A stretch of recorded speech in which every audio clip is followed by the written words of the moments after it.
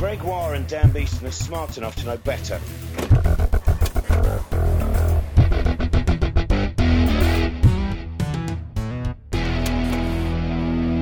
Welcome to episode 86 of Smart Enough to Know Better. A podcast of science, Comedy. and ignorance. I'm Dan Beeston. And I am Gregoire. And we are about to launch into a very exciting interview. Absolutely. With someone who's actually famous. A famous person. We've had a few famous people. We have plenty of famous people. Famous people are coming out of our... Brian Dunning. Yep. George Trabb. George Trabb, that's right. Peter Boghossian. He's pretty famous. Fossil Crocs. All sorts of exciting and famous people. And we'll add to our pantheon of interviews, Mr. Robin Ince. Ladies and gentlemen, welcome to the podcast, Mr. Robin Ince. Hooray! Hello.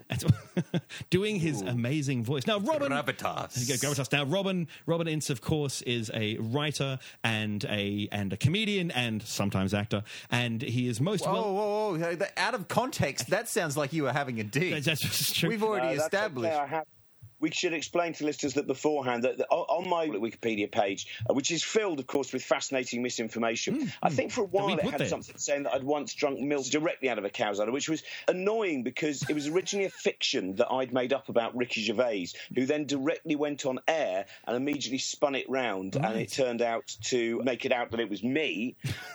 I also made up a lie once that he'd once had to sit on some ham due to the fact that he had worms and his mother had been told that actually nurse the worms out. And again, he spun that round, so it became about me because he, of course, being famous, he's powerful. Had the airtime to do it. So since then, for the last 10 years, I still get people saying, can I just ask, have you drunk milk directly out of a cow's udder, and do you sit on ham? It's nothing worse than using your own imagination to attempt to oppress people and then spinning it round.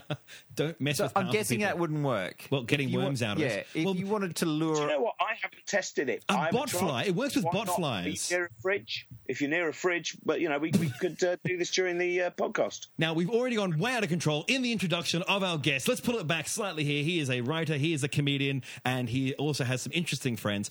He's more famously known, probably to many of our listeners, as one half of the BBC radio show The Infinite Monkey Cage, with some other physics guy. I can't remember his name. He's someone. Brian something. I don't remember. Is it Brian Cox? Brian Cox? It's Brian Cox. It was Brian Cox. I'm sorry. I'll pull it back in again. No, sorry. I'm sure he gets enough of people fangirling about not him. Specifically not him. Just fangirled about specifically not our guest. And Robin Ince, who I'm also very excited to be talking to as well. Dan, let me get this out. Now, Robin, you are coming to Australia to talk about, for the Atheist Foundation of Australia, to talk about happiness and science, which kind of blows me away. Yeah, it's. By the way, I do apologise for spoiling the introduction. I hadn't realised we were going to have that level of professionalism. I am already highly impressed by that. Oh, my God. It's a show that's going to be a mixture, really, of 3 tours that I've done in the last year in the UK, all of which, I suppose, underneath it all have... There's a lovely... If you know Richard Feynman, who's a Nobel Prize-winning physicist, and there's a fantastic interview he did where he starts off by talking about a friend of his who's an artist, and he says, I've got a friend who's an artist, and sometimes they talk about flowers, and he goes, when I see a flower, I see the beauty of the flower, but when you see a flower, you pick it apart, and it becomes a dull thing. And I think he's kind of nutty.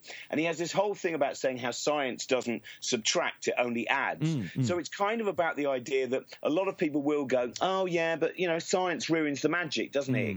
It ruins the magic. And I think, well, no, it doesn't. It adds just a narrative and a level of increased curiosity and fascination, I think, with all the objects that are around you.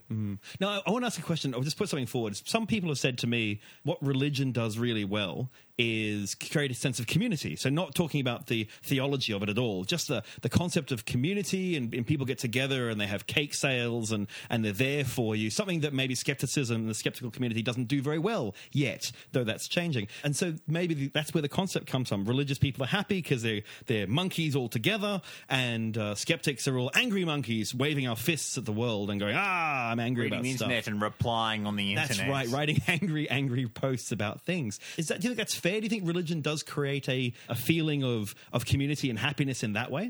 Now that you've mentioned it, I have realised that I've not eaten a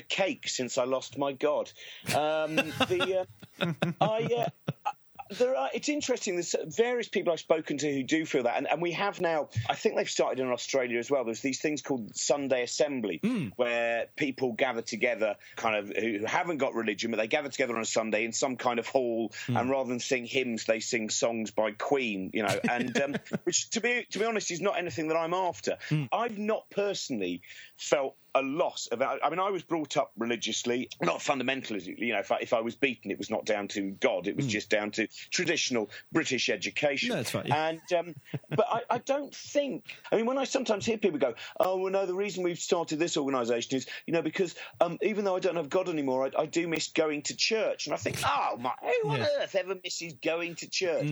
I have no memory of going, "Oh, brilliant! It's Sunday. I'm going to go and sit on a wooden seat in a cold hall for 90 minutes. Yes. Oh, what a wonderful sense of brotherhood and sisterhood I'll feel as we moan out these hymns." Yes. But Maybe I do understand that. sad, like a masochism. Like we're all in this together. We all have to sit on these terrible chairs together. Yeah.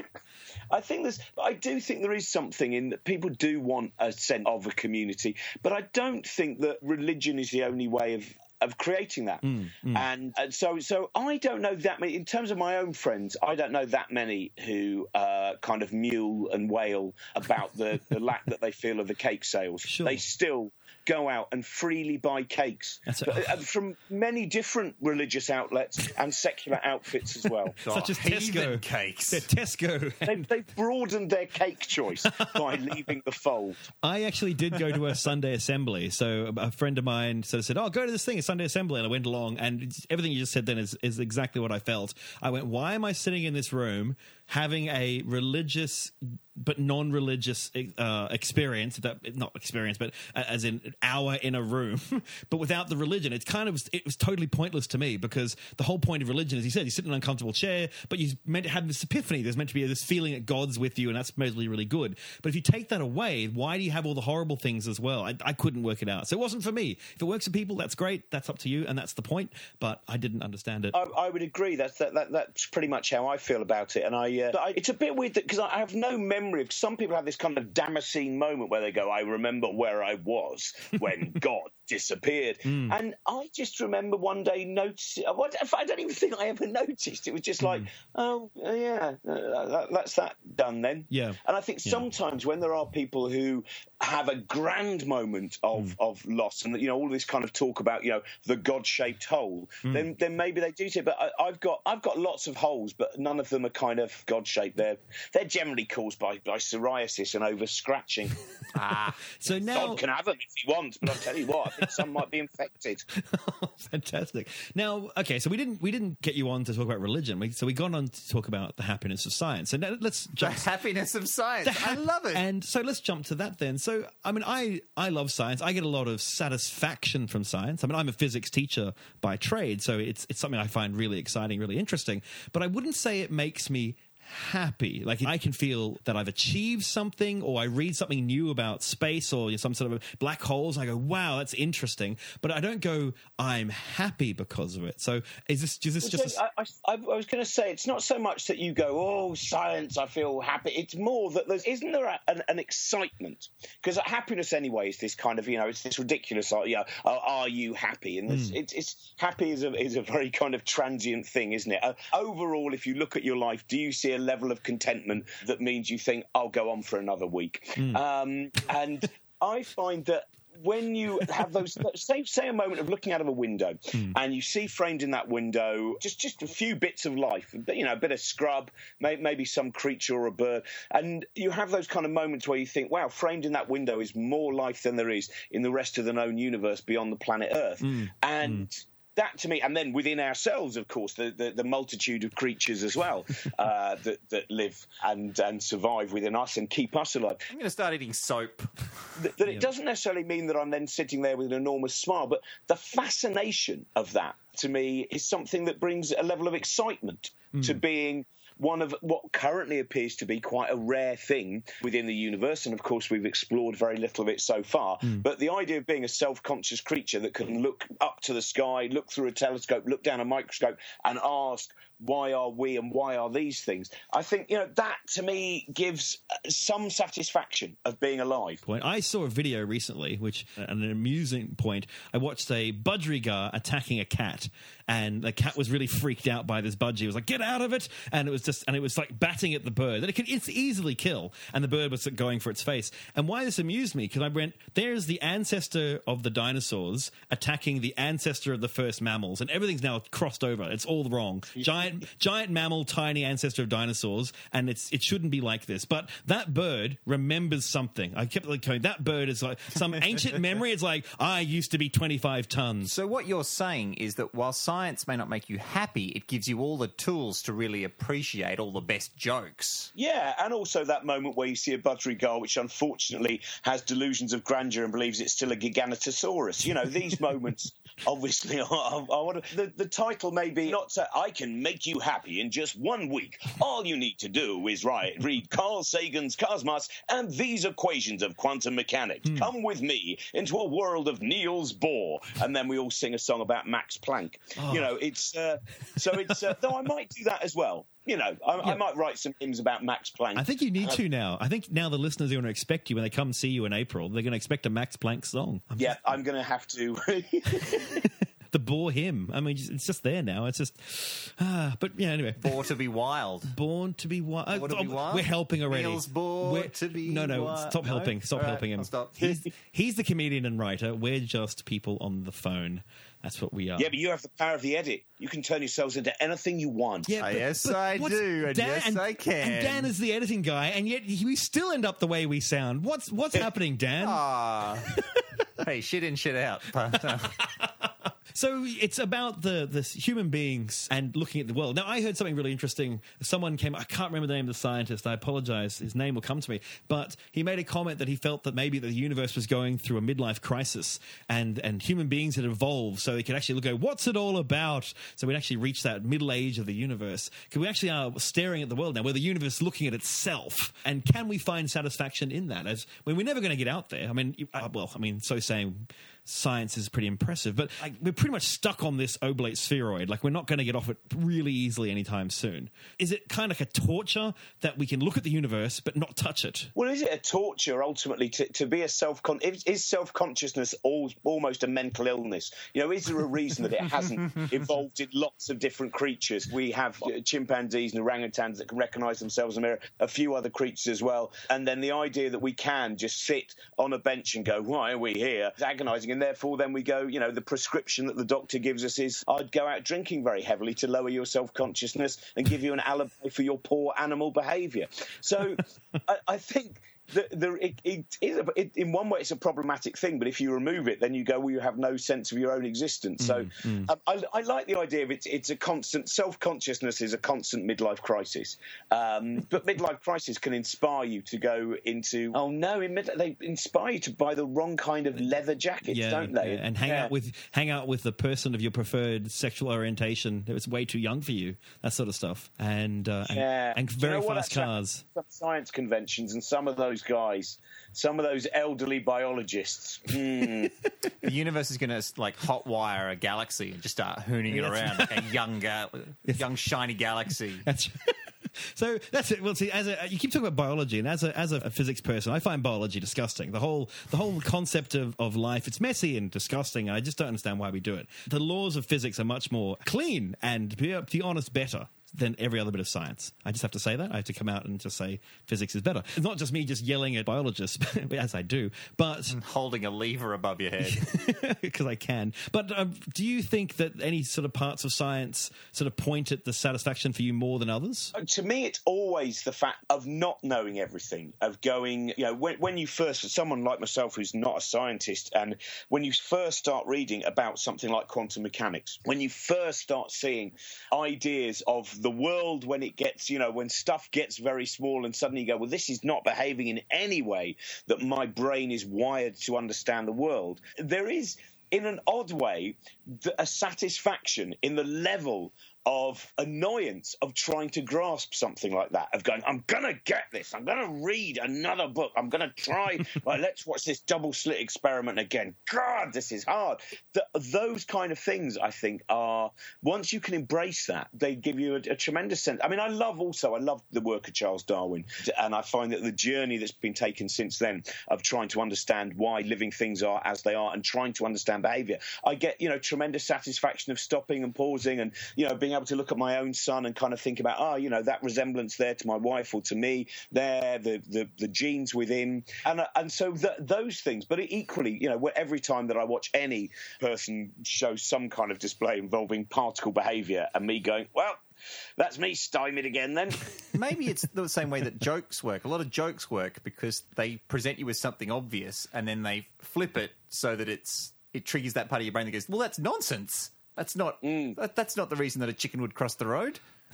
And so maybe it's a similar delight in going, well, here's Newtonian physics and here's what's actually going on a quantum level. And you're like, well, that's just nonsense. Could be. I think it's also just thinking of the ambition of last year I met Peter Higgs and thinking about the fact that Sorry, I'll just drop that there. I'll throw in more Nobel Prize winners before the end of this.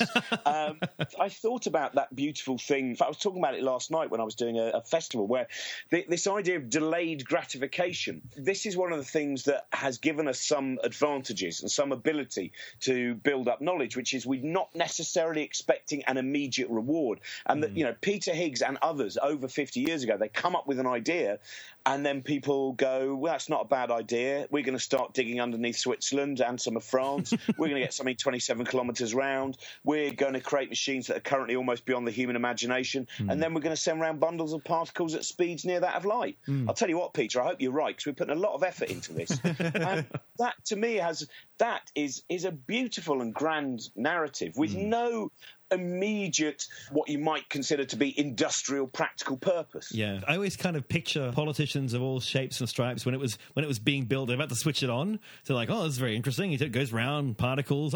So where does the money come out of it? I'm just wondering, is there a hatch for the cash? Where's the cash hatch? They're like, it's not going to make. It's going to just spend money and that's it. That's what it'll do. And like, oh, who built this thing?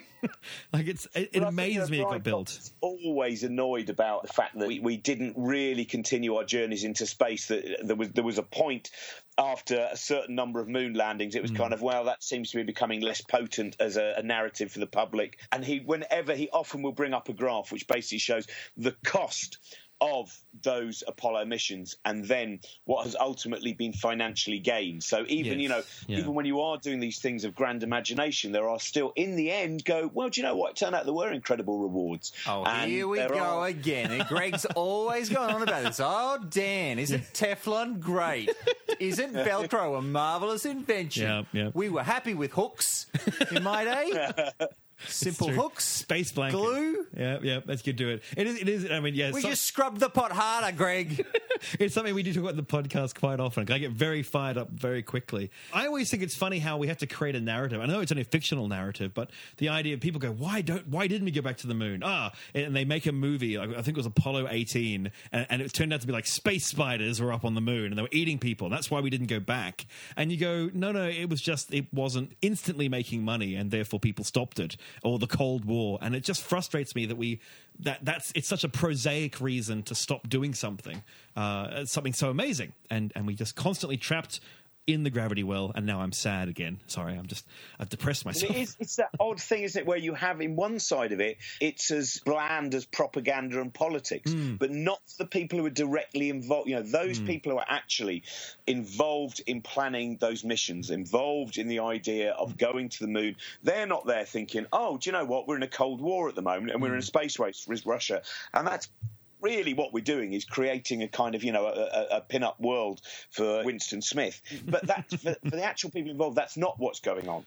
Yeah. I understand that both the Russians and the Americans were running into various technical issues and that they're actually trading information back and forth. Like the scientists were trading information so that they so that everyone could get up to speed? No, that doesn't sound. I think it's interesting now in the modern era that people go, we're not doing this, we're not doing this, we're not doing this, and then suddenly someone went, oh, the Chinese are going to go to the moon. Suddenly it's back to the moon, everyone to the moon. It's kind of it seems to be human beings a lot of the time will only achieve greatness in a competition. We just can't Rival tribes. Yeah, rival tribes. It's really. I mean, that's what we need to do. That's what I don't really mind if the Chinese go to the moon or go to Mars or Venus. They're human beings, and I'm a human being, and therefore that's awesome. That's one of the big. Once you start looking at our journey out of Africa and all of those things, and you still see, various. There was a documentary series here done recently by Alice Roberts, which was the kind of about the great human journey and how we spread out across the world, and you still get people who are racist being really furious that they refuse to believe that we came out of Africa and how dare you link me to that. I always lived in Ipswich, and that's where our family come from. And it's I do find it's a tremendously depressing thing that some of those territorial things remain, where you go, come on, we've worked out now that it's not a big planet. Yeah. There's a lot of limitations, and also then you have that thing, as you saying, China goes to the moon, so if they're going to go to the moon, we go, right, that's it, get that Mars mission going. Yeah. How do you feel about that? What do you reckon to the Mars mission? I'm all for it. I am desperate to go. I was one of those lunatics who signed up for it, the Mars One. I didn't get very far because I was a lunatic, obviously. But yes, I think that's who they're after, actually. No, a special type of lunatic. Yeah, you should never go in for the first interview and just go, do you know what? I am mad for going to Mars. That's right. I just keep jumping higher and higher every day, and one day I'll get to Mars. No, they weren't big on it. But I think it's a really good thing. Whether they get there, because there's that one. There's the Mars One people who want to basically reality things on Mars, reality show on Mars, and then there's another one. It's not Elon Musk. It's another billionaire philanthropist. It's Tony Stark, and he wants to fire 2 astronauts around Mars, not actually land on it, but go around. Not actually to Mars, just around past Mars, very very close to Mars, and come back. And I'm all for these things. I think these things are very important because I think the human beings in the past, people went to America. Like people from your country went to America, and they didn't know what they were going to do, and they were never going to come home, and they would die sometimes, and sometimes they would thrive. And now there's this huge country called America, or the US. And there's a whole video game called the Oregon Trail. There you go. It's all about it. And so people took a risk, and the world was a better place because of it. And I think Mars is that next step, and we need to be bigger and be better and solve the problems. People go, we can't send people there, they'll die from radiation. Okay, we'll fix that problem, and solving of that problem will lead to better radiation therapy for you and me when we get old and my prostate explodes. So I think it'll help everyone, but people just can't seem to see that. And also what I don't get is it's the majesty of it. I mean, sending a human being in a can to a planet, that alone is worth billions and trillions of dollars, in my opinion. So, well, the trouble with you is that all your desire for scientific endeavour always comes back to your prostate. It's a very important part of my body. I could never do anything like. It's interesting that kind of I've done a couple of shows with Chris Hadfield, who has written wonderfully about his time on. I'm going to clang away. You don't seem to realise I know Brian Cox. I've seen him without the hair. I hear he sits on ham too. But he does have, when you meet him and you see his manner, his attitude, that incredible calmness that is required to go, you are the kind of person that can go into space. And when something goes wrong, just kind of float out. There's a lovely story he told where the first time I think he actually went for a spacewalk, he's just going to do a little bit of repair.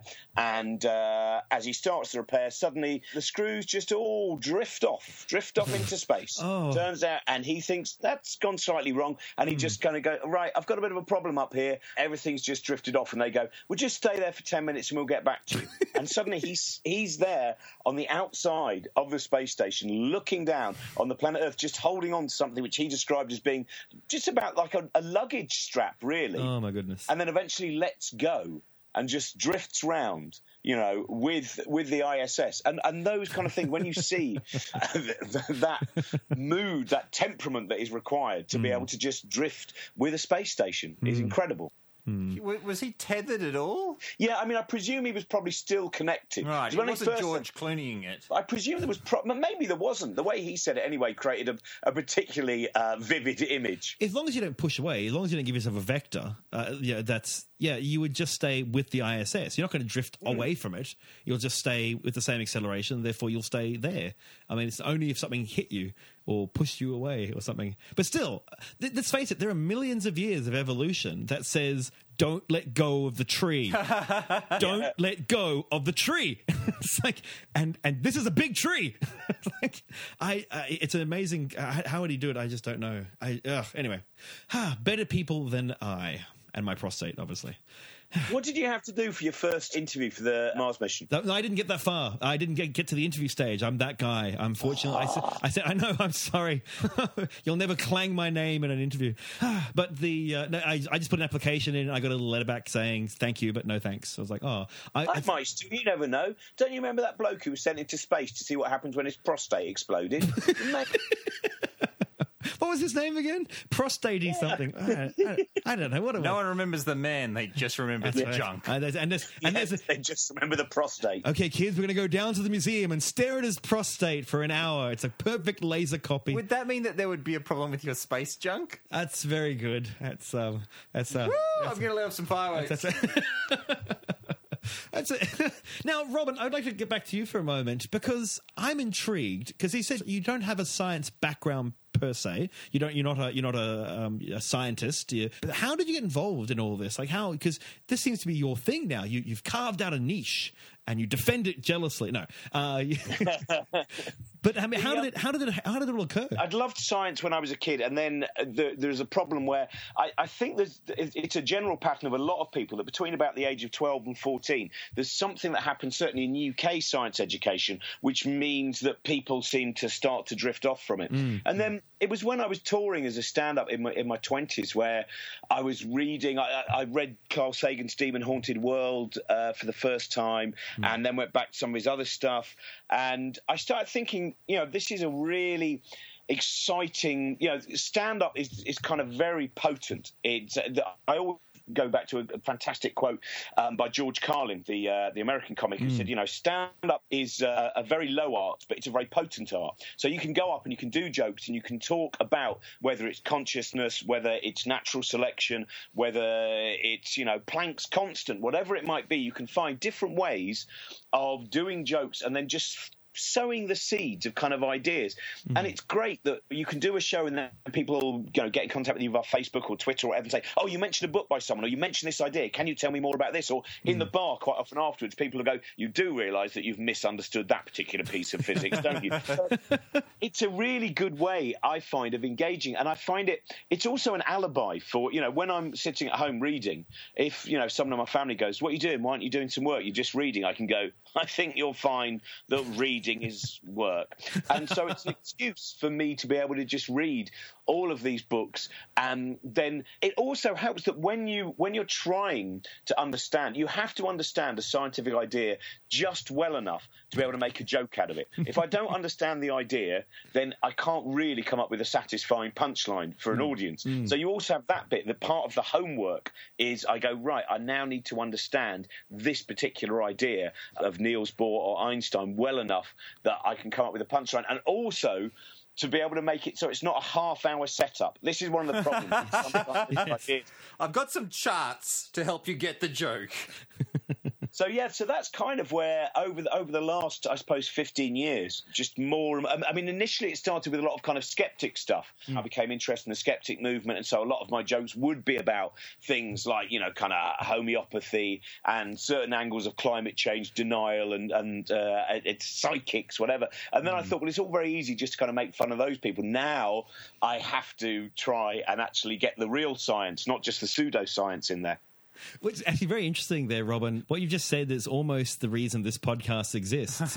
Because we listen to a lot of different people talking about a lot of different things and all seem to be pointing at other people and going, they're wrong and stupid and we hate them. And there's a place of that. But then we created Smart Enough. It was always not to do that. We do it sometimes. A lot of the time it's let's talk about the things which are interesting, not about the things that are wrong. And we try to promote the good things and downplay the negative side of things. So it's I'm glad that other people sort of realize you can, what's the expression? You can catch more flies with honey than you can with vinegar. Which was pointed out is not actually the case. It's actually wrong. Flies love vinegar. So we actually have a thing on this podcast. You said before, people get in contact with you saying you don't understand that part of science. We have something called the Walk of Shame, where we let listeners ring in. Sorry, what world am I in? But anyway, email us and contact us and tell us why we're wrong, and then we will promote them on the podcast why we were wrong. And it's one of the most successful segments of our podcast. People take terrible glee in pointing out why we suck, and it's wonderful though. We really love our listeners for doing it. Thank you, listeners. So.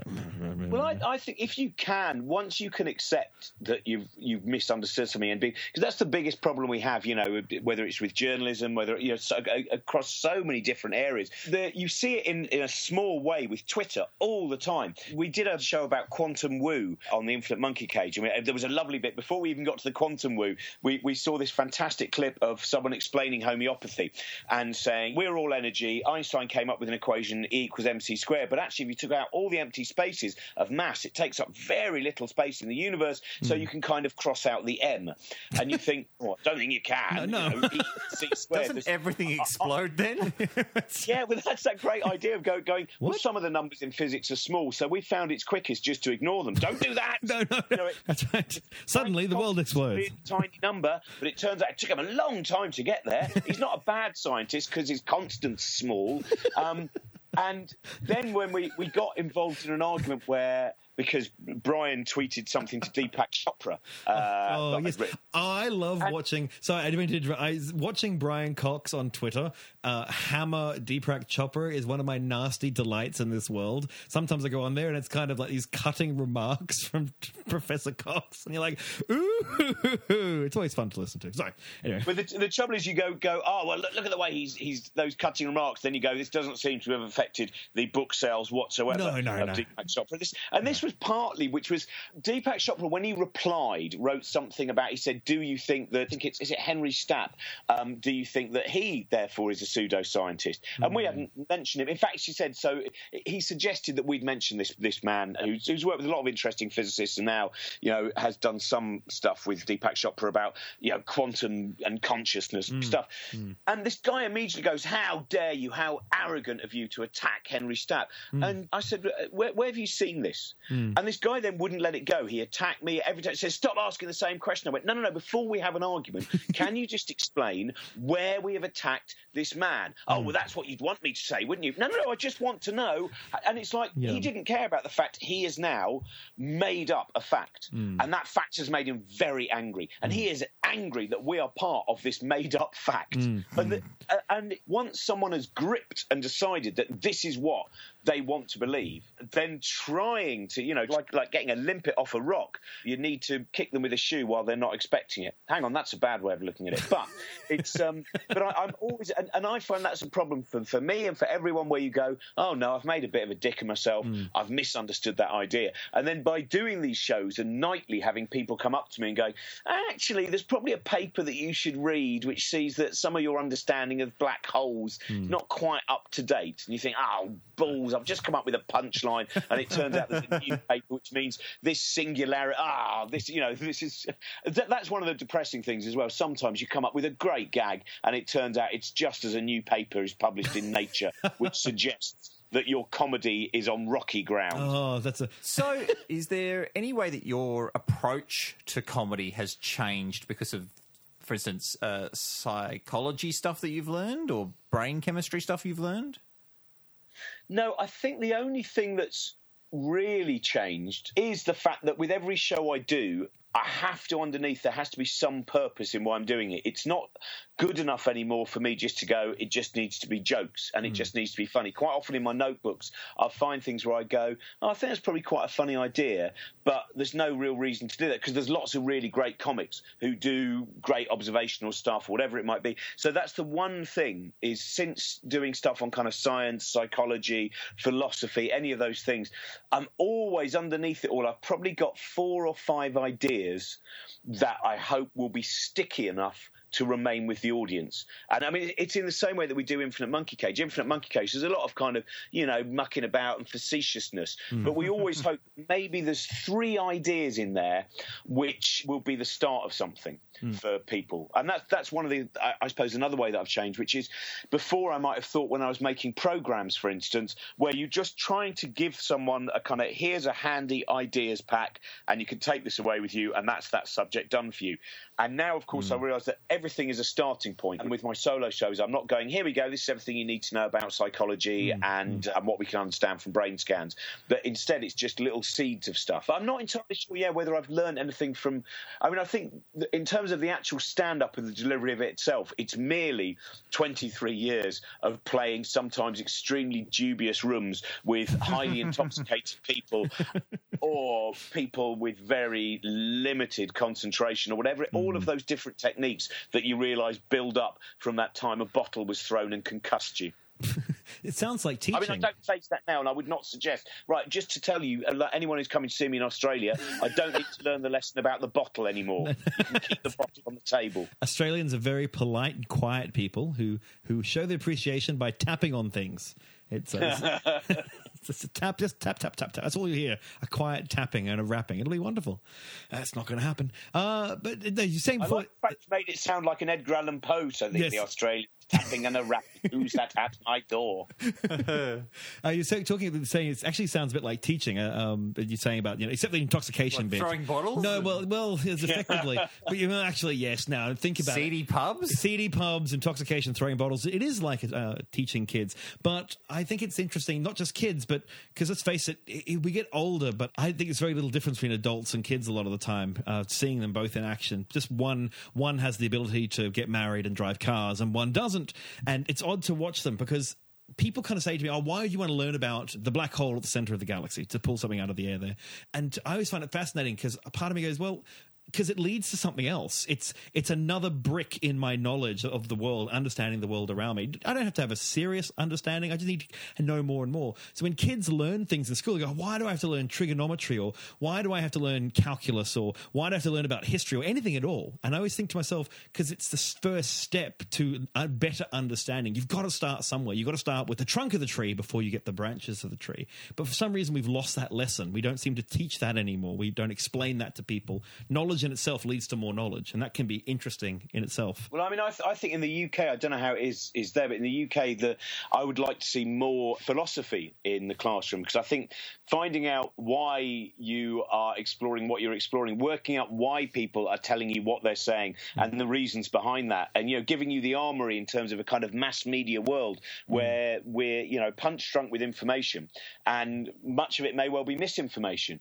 and I think things like philosophy and indeed the scientific method give you the weapons to go, hang on a minute, this particular pill that they're trying to sell me, or this particular narrative that the government, I'm saying narrative a lot here, that's obviously one of the side effects of insomnia, but these particular things that a government may well be trying to sell me, and the ideas they're trying to sell me, because I know that you have a very kind of scientific government at the moment. You know what? My Facebook page has never wept as much as when I saw on the morning after the election the number of Australian friends going, "What have we done? Yes. What happened?" Yes, it's interesting. Well, they're not pro science. I'll put it that way. They're not pro science, and unfortunately, it will come back to bite us on the bum, because unless the rapture happens first. That's not for you or me, Dan. Not for you or me. We'll be left here. Yeah, unfortunately, yes, our country has decided to go down a less a less sterling path of scientific endeavour. And at the moment, it won't matter. Like, no one will notice. But in 10, 20 years' time, Australia will be left in the dirt, which is very sad. Well, they'll be left knee-deep in the sea. Well, yeah. I think was the problem. Yeah, that's the big problem as well. So, unfortunately, I'm not sure. How's Britain and scientific discovery at the moment? How's the government and science? It's not terrible. I mean, there's in terms of finance, it's certainly not as bad as from this distance, from the kind of opinions that I'm getting about what's been going on with your current government. But I'll tell you straight out, the Commonwealth Scientific and Industrial Research Organisation, the government-run think tank, got its budget slashed by a third. So that's many hundreds of millions of dollars removed. So that's a pretty big thing, and that's like the tip of the iceberg. So badness is happening. But we're digging some really awesome rocks out of the ground. We are selling a lot of coal. Yeah, not fossils, just you were set stuff to set on fire. But it's true. It might Well, be I think fossils, so don't check. that's part of the issue, isn't it? Which is to just go that what you gain by, for instance, reading about even the history of science and why we know what we know, is to give us a grounding of understanding why, for the last century, we've had, certainly the latter part of the 20th century, a level of comfort and a length of life that human beings, the majority of human beings, haven't experienced, and a safety in things like childbirth. And the trouble is, I think that the generations we're going through now, some of them don't realise that you used to have to spend a lot more time going to the church and the cemetery to see people being buried way before their time. And, when you see things like the anti-vax movement and the way that that's gone in America and in areas of the UK as well, and the misinformation we've had in the press, all of those things, if you haven't got the armaments of going, this is why we have what we have now, the hot water, the cold water that's, that's clean, the availability of some of the medicines that we have, electricity, all of these things aren't just a special magic gift that pops up every now and again out of a volcano or from the boxes of a plane, Yeah, cargo. Prince Philip and his cargo cults. Yeah, it's exactly right. People forget, or they didn't actually know. And I always feel that the horror of it's going to occur, and I don't want this to happen, but I really feel it will. What's going to happen is one day you're going to see kids in calipers who have polio, and then everyone's going to go, holy crap, and vaccinations will be back on the agenda. Everyone will get vaccinated. I think we're not getting the visuals anymore, and I don't want to have to go that far because it's a horrific way to live, but I think that's what's going to have to happen. And then it's only when you get this obvious... You want me to break a couple of kneecaps? No. No, I can go. That's fine. Because kids don't fight back real hard. They're very small. That's right. They're easy to nobble. There's a website you can check to see how many kids you can fight at once, but that's a different story for a different time. Oh, look, that's an experiment. That's a hypothesis you set. We'll test it. So I think that these visual things will have to come, and then we'll all step back into line because, as you said, we can't deny it anymore. When the sea is lapping up around your ankles, something's gone wrong. When I ask, sometimes someone said to me the other day that we need to stop giving so much foreign aid from the UK because we give 5 times more than America and 50 times more than Germany. And I thought, that's a big stat, and I better look that up. And I was trying to find it, and I couldn't. And I asked this person, I said, well, where's this come from? They went, well, you should look harder. I said, well, surely you just want to offer me this information, because why would you go, I'm going to hide the fact, even though this fact justifies my position? And then he was going, well, you can't find everything on the internet, And I went, well, just tell me, where did you get this fact from? Where do you know this from? And it turned out it was from a leaflet from one of our more unpopular racist parties. But it's that thing of just going, why do you believe what you believe? And a lot of people will get very cross. Well, because it is. Yes. No, but why do you believe it? I was too lazy to look it up somewhere else. Well, it's cultural. I mean, I read a great fact recently. They're saying there are 21 major religions in the world. Of the big ones, there's like 21 of them. And it's really odd that 90% of people who are religious follow the same religion as their parents. It's almost as if it's a culturally passed on meme. Basically, you could just say that it's something, and it's culturally passed. And the same thing with a lot of hatred against women, or hatred against people from other races, or people who are different sexual orientations to you. It just seems to be, I'd learnt it from someone, my culture or my parents or wherever, and that's it. And you defend it because you have to defend your tribe. You go right back to tribalism. If you don't defend your tribe, the lion might kill you. because if your tribe hates you, they won't protect you from the lion. And I always think it's that far back. It's that simple / complicated, and people can't get out of the mindset. You don't have to worry about the lions. The lions are all gone. We killed them all. Like there's like 7 in Africa, and it's like 2 very scared tigers, and we're all cool with them now. But people still respond as if there's like a giant animal in the bushes ready to kill them if they don't have backup at all times, and it's weird. Or just a budgerigar, a very angry budgerigar.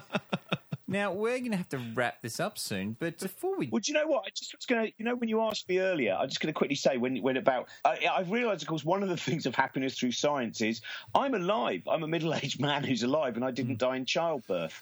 So that's one of the things of happiness of science and through science is we have that potential of going... It was, if you've been at the birth of a child, I don't know if either of you have a partner or children, but that bit of going, you're still quite worried.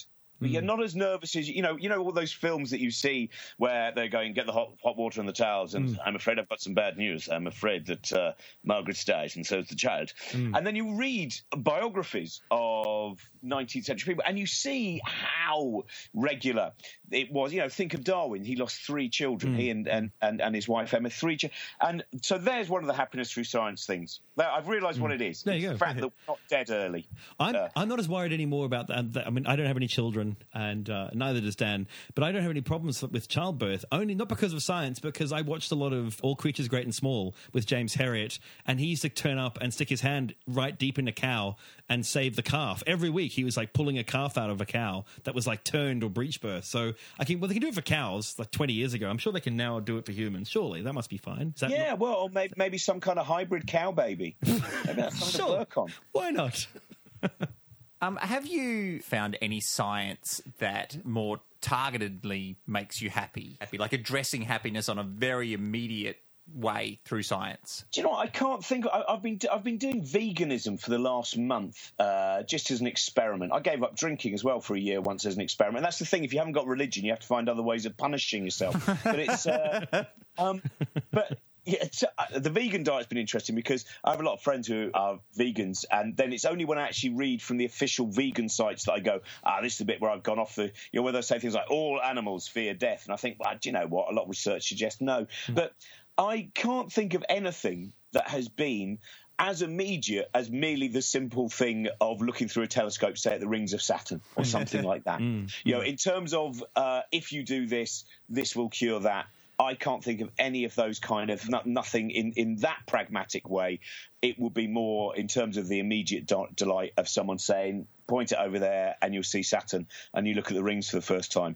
So, yeah, in terms of dietary traditions. And also, actually, the one that maybe was, I haven't tried it yet, but having had insomnia for some years, I have been told that wearing orange-tinted glasses for the last 3 hours of the evening, because it cuts out the blue light, which stimulates the brain. So, and it also then gives me an excuse. When you get into late middle age, and some men start to wear slightly tinted glasses, this strange. Very nice. So, so that can be my alibi. Yes. For both falling asleep during conversations and also hiding some of the hideousness of my age. I've heard that driving a expensive sports car can help with insomnia as well. Hanging out with young ladies as well. Now, I have one last question, very important question. Our listeners would be very upset if I didn't ask.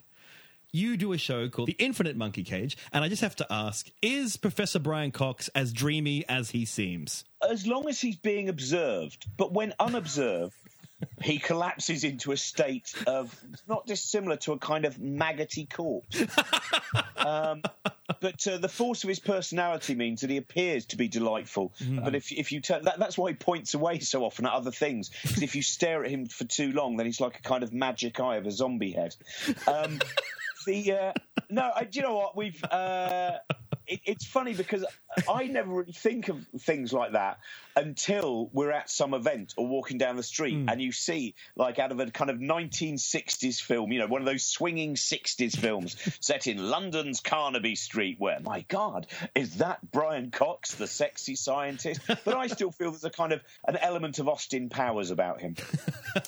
Thank you. Yes. Oh, that's been bugging me for years. Now, ladies and gentlemen, please thank Mr. Robert Ince, who will be coming to Australia very soon in April, thanks to the Atheist Foundation of Australia, to actually do a whole talk about happiness through science, where he will talk this stuff and much, much more as well. Have a look. Just type in atheistfoundation.org.au to find tickets and to make him wealthier beyond the dreams of avarice. Do you know what? We're very much. I'm one of those people who my ideal is break even. I think aspiring to riches and doubloons will only stop me being art. Oh, there you go. And maybe some warm tapping from an Australian audience. That's very good. Every single year, whenever I come up with an idea that almost looks like it's really going to go into profit, I always go, hang on a minute, there's a thing we can do on stage that will cost a fortune to make sure we get back to zero. Thank you very much, Robin, and all the best. Thank you. Have a great weekend. That was pretty swish. Austin Powers! Yeah. Austin Powers! I know. I know. It all Stick, makes- stick I will- that scientist in a multicolored suit.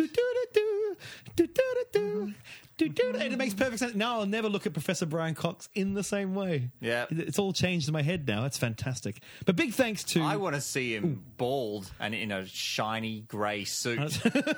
That's what I want to see. That's the Nero jacket. I want to see. Nero I want to jacket. see. I want to see Professor Evil. Ah.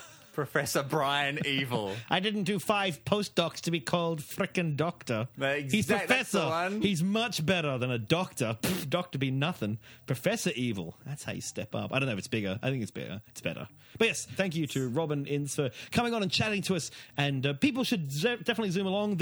In the show notes, there will be links to his shows and to the Infinite Monkey Cage. Go and listen to the Infinite Monkey Cage. If you like British comedy and British scientists, then you will like listening to... And if you've listened to all of Smart Enough to Know Better, then you go and do the Infinite Monkey Cage. There's not an infinite number of them, thank goodness. They only do like 8 a year or so, so it's only a small number to go and find out. But they're all pretty cool. So him talking about things, Professor Brian talking about Professor Brian.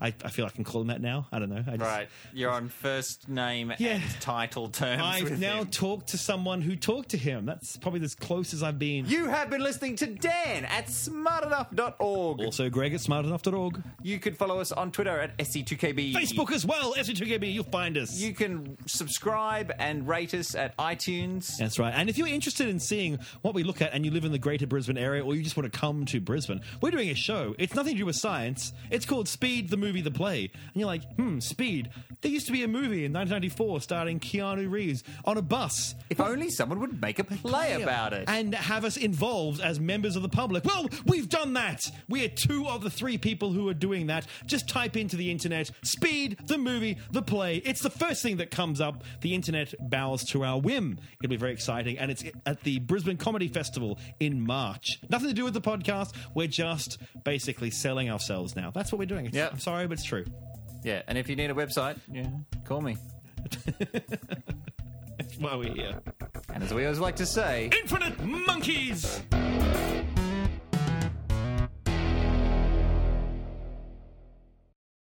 Oh, no, I'm the Premier. Here's my book of shit. Dan Beeston. Remember in 4th grade when you kicked me in the balls? Come here. there's no truth to the rumour that I kicked Campbell Newman in the balls in 4th grade. Who's 4th grade? Here's yours. Yeah, there's no Either of them. I will not be drawn into... No comment! No comment! That's right. This interview's over. You know what? I'm going to lock that away in a little compartment in my brain. I'm going to lock it. I'm going to throw away the key. Yes. I'm going to get this key. I'm going to throw it into that room full of monkeys. Very trustworthy monkeys. I'm going to leave. I'm going to turn my back on them. I'm going to do a very sensible podcast.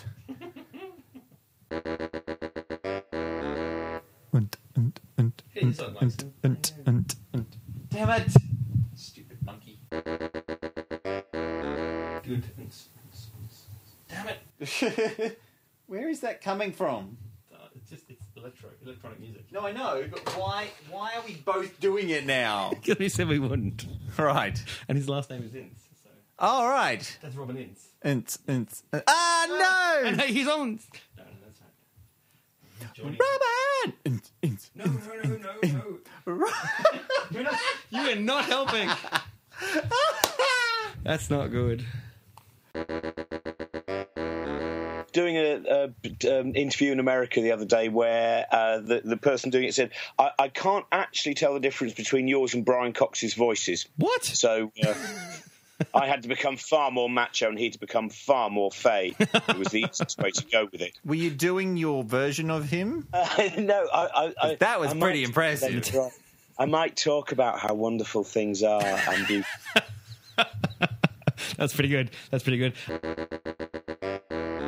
Yeah, I'll get my interview voice on the moment that I'm aware of that. Does it sound exactly like Brian Cox? That's the... No, it's one with far more British gravitas. Oh, that's very nice. That's very nice. Adopt that. Her being an old Australian. Not that she's old. But, She's getting on. No, she's not getting... Shh. No spring chicken. Stop saying things. No, when she came over to Britain, she changed her age. Apparently, you're allowed to do that. That's true. Well, Australian years are actually longer than Britain years, so therefore she's younger. No. Less sun up there. Oh, yeah, of course, because you're in the southern hemisphere, so gravity would pull the time different. Oh, yeah, I've remembered that. It's all that's right, yeah. We're closer to the equator, therefore we're rotating faster, and therefore time is going slower. No. It's that the gravity sinks to the bottom of the globe. Right. Yeah. Okay. Gravity slides. Didn't you know that? That's right. Slides. You wouldn't believe how often we forget. Can you do this thing? We're professionals. We don't know what's... Anyway, it's done now. It's all finished. Now, No, professionalism limits your options. For years I've been stand-up and I've never embraced professionalism. It'll all go wrong. that sounds like something to put on a card that would never get printed. I'm an eager amateur. I've recently had the fun of doing a few brain scans, and they are for fun, by the way. I've met someone on a train, and they asked if I'd like a brain scan. Then I met someone else on a train. They said, so a lot of people are interested to find out if I do actually have a brain. Which is really, have you ever had a brain scan? No, Wait. I just want to make sure that this stranger on the train, like, you know that a brain scan, you don't need to take your pants off first? That's what's like. Okay. Would you like a brain scan? Well, come into the toilets. Hey, you want the brain scan? Live scan? I scan whatever you want. You may not have many of them when you finish, but, you know. Because we just did a podcast with Brian Ince. Yeah. No, Robin. Damn it. We've just done a podcast with Robin Ince. Yes. Which makes you the Brian Cox of that particular podcast. How does that work? Because usually Robin is on a podcast with Brian Cox and some other idiot. Yes. So this time it was a podcast with Brian Ince and I'm the other idiot. And Robin Ince. Damn it! I don't even know. I'm just going to cut all this out. Sounds like a plan. It's so good. You have been listening.